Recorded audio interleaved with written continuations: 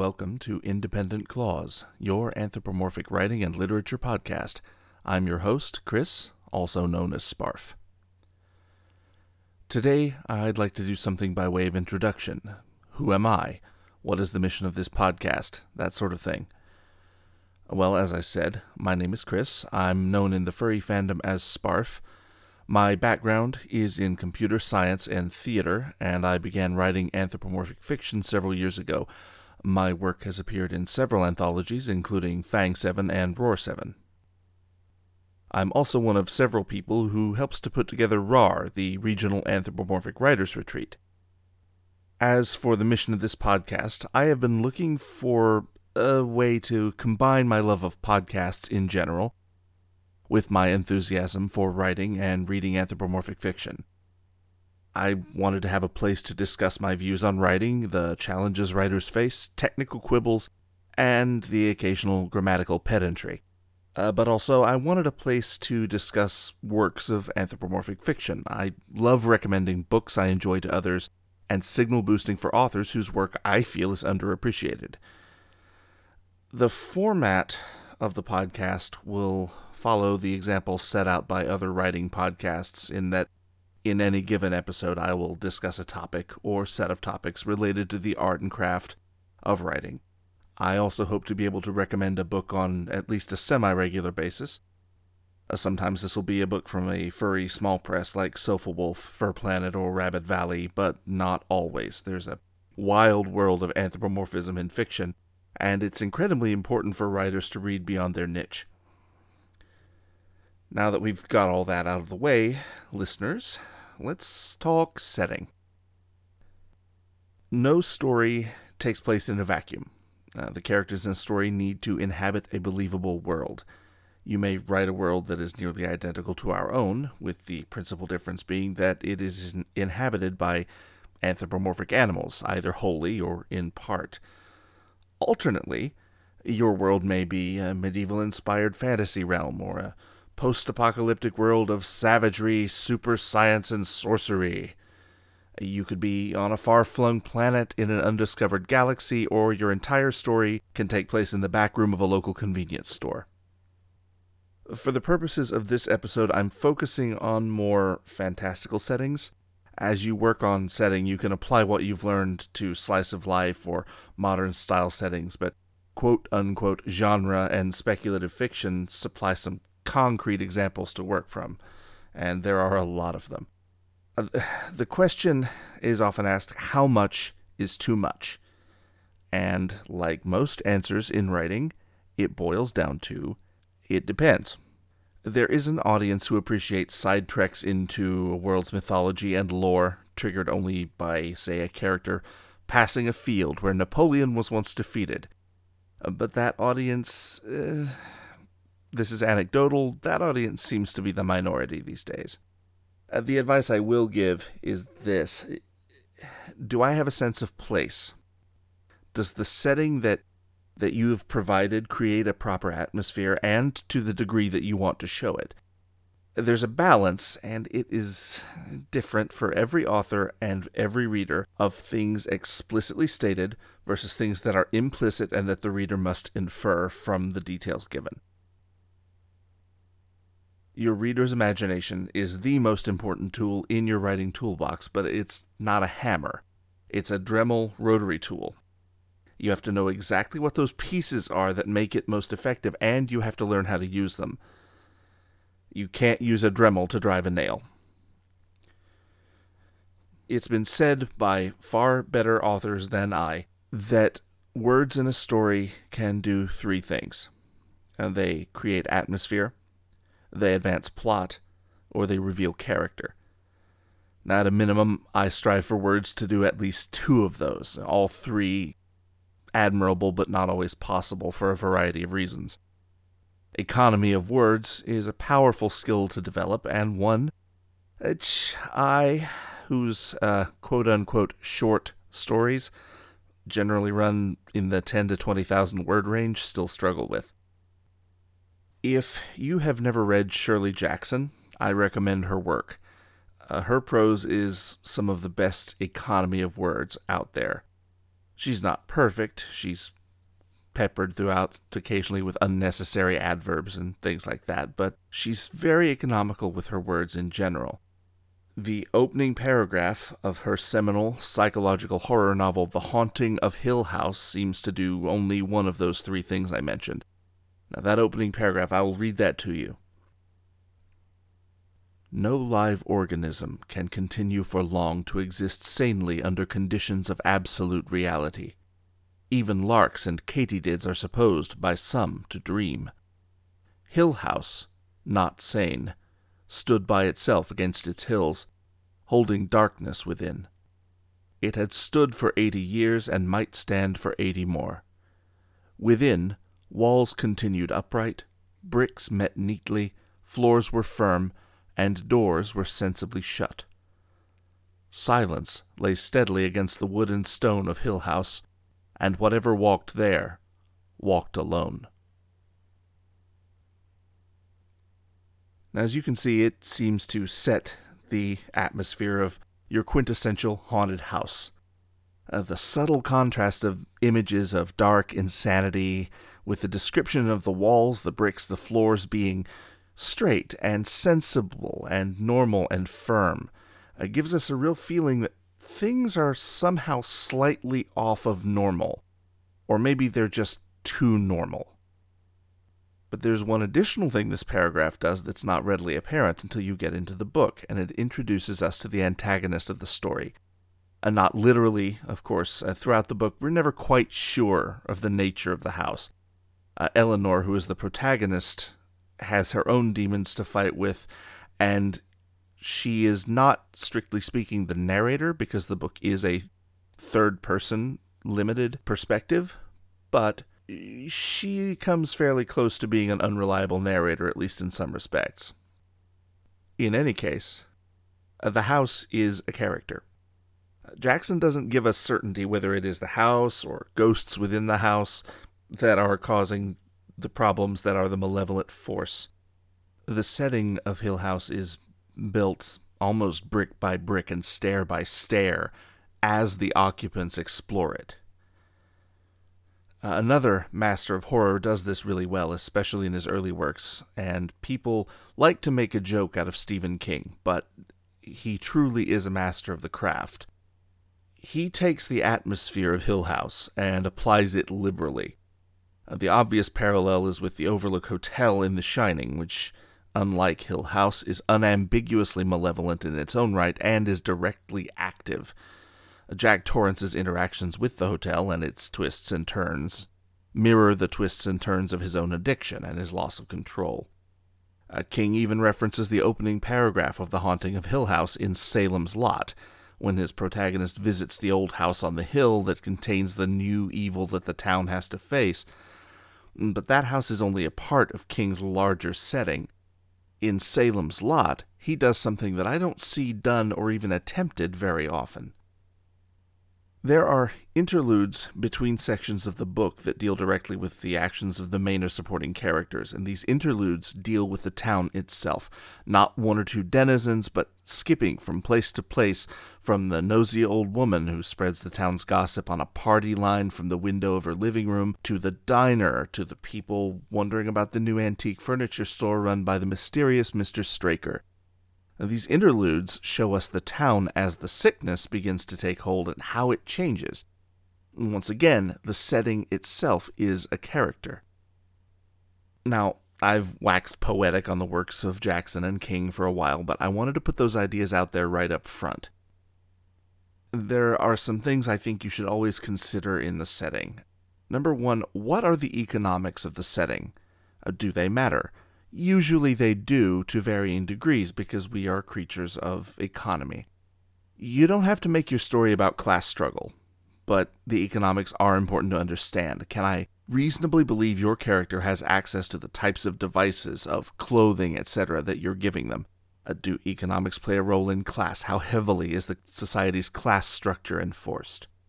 For example, let's say we have a character like Batman. Everyone knows Batman. Batman is Bruce Wayne, billionaire, playboy, etc., etc., etc. We've countless superheroes like him. If we took a hero like Batman and took away his money, would we believe that he has access to the kind of gear he has access to? Probably not. So then, how would that change the character? How would that change his interaction with people? With the criminal element, would he be able to survive an attack by something like the Joker's Joker gas? I'd like to think so, but then again, I'm a Batman fan, and I don't honestly believe that if he didn't have money, he would be able to do anything besides be a street punk. He wouldn't have been able to have the training he had. Another question that is sort of all-encompassing is, do physics work the same way? This one is a little more tricky because in most instances you want that answer to be yes, because that is a painful thing to try to write if you change the way base physics of our universe operate across the board. Now, if you're in a magic setting or you're writing about a specific physics-altering thing, say in science fiction, like faster-than-light travel, which is currently impossible based on modern physics, the answer can be yes, but it should probably be yes, but. There are consequences to that, or limitations to that. You can't just change everything. Inventing new physics may be fun for you, and if it is, you go for it. It's your story.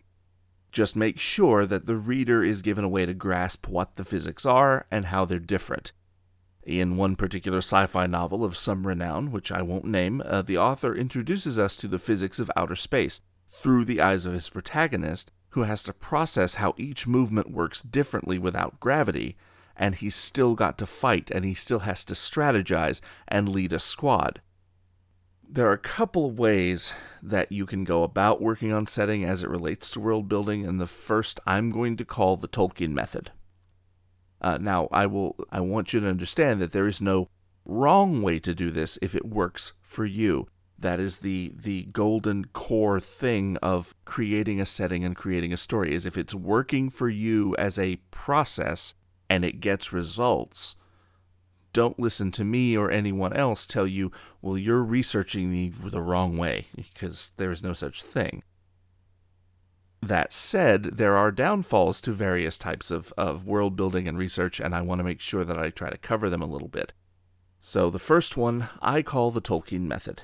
This is the famous method of J.R.R. Tolkien of Lord of the Rings, who held a chair of English language and literature at Merton College in Oxford, and thus had all the time in the world to dedicate to the pursuit of world building. And boy, did he ever. Tolkien was famously a stickler for detail in his stories, and he spent ages working on the myths and legends and lore of his now famous Middle-earth before writing the Lord of the Rings books themselves. He spent a decade prior to writing the Lord of the Rings working on that setting. His settings are so real to his readers because that background is there, and because the work is consistent in its references to it. It's consistent basically throughout. Unfortunately, this leads to a few glaring problems when you try to enact this yourself. Now, these problems aren't insurmountable. You may have your own perfect way to work. That's great. They're not often something a beginning writer would think of until it's too late. Number one is, if you've ever heard the phrase paralysis by analysis, it applies to this type of writing. It is so easy to get caught up in your world building and myth making that you never sit down and write the damn story. Tolkien worked on his mythos, like I said, for a decade before the Lord of the Rings trilogy was set down, and he had the ability to do that because he had other pursuits. Now, number two is that the weight of all of this myth-making has got an irresistible charm to it. Once you've created it, you're going to want to stuff as much of it into your story as possible. Why would you do all the work creating the dark and abandoned necromantic fortress of Dol Guldur and not use it? So the end result often comes out, especially among the inexperienced, as info-dumping, either in the narrative, or sometimes, although admittedly I see this less frequently, in the "as you know, Bob" dialogue sequences between characters who know damn well what these things are already. Tolkien himself did plenty of info dumping. He would pause the narrative for 3 or 4 pages to tell some fascinating tidbit of history or setting. And, he's one of the most popular writers of all time, so If you do it well enough, go for it, but it's not going to be, I think, as popular these days as it is with the people who read Tolkien when it was first published. Now, the other extreme is the as-you-go method, and this is the method I lean on when I write. Here is where you describe bits of the setting as the character thinks of, sees, or interacts with them. Now, this method works very well when you're trying to keep the pace of the story going. If you have an interesting bit of personal technology, for instance, that you want to introduce, but that protagonist is already intimately familiar with, how should you do that? Well, if it is somehow different from normal, either by design or by behavior in a specific instance, you can point that out through the character's interaction with the object. I do not often think of how a computer mouse works, but if you put one in front of me that has a numeric keypad at the thumb, I'm going to notice that, and I'm going to think about that, and I'm going to be a little more attentive to that because there is something special going on there. Characters will do the same thing, because ideally characters are just people, and they're as three-dimensional as you can make them on the page.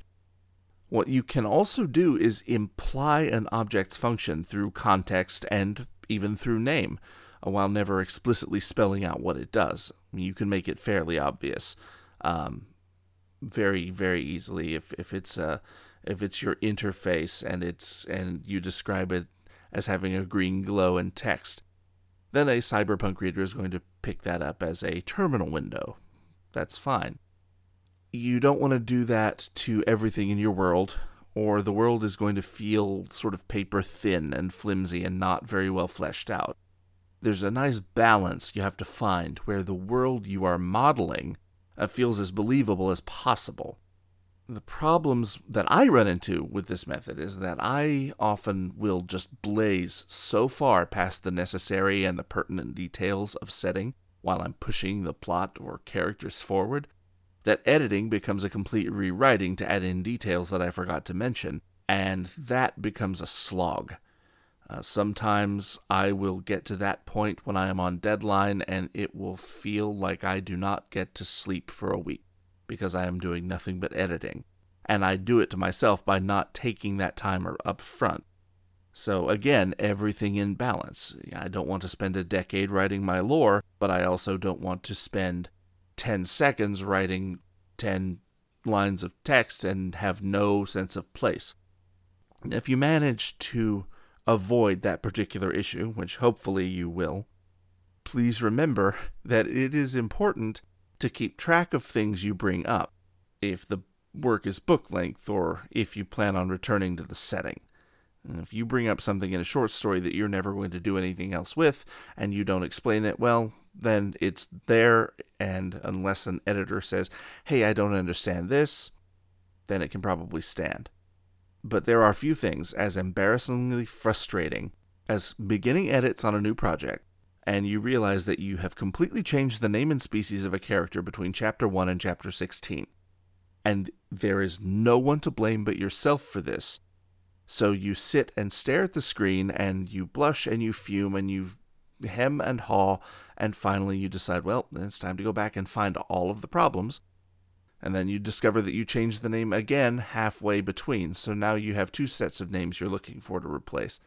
It's not fun.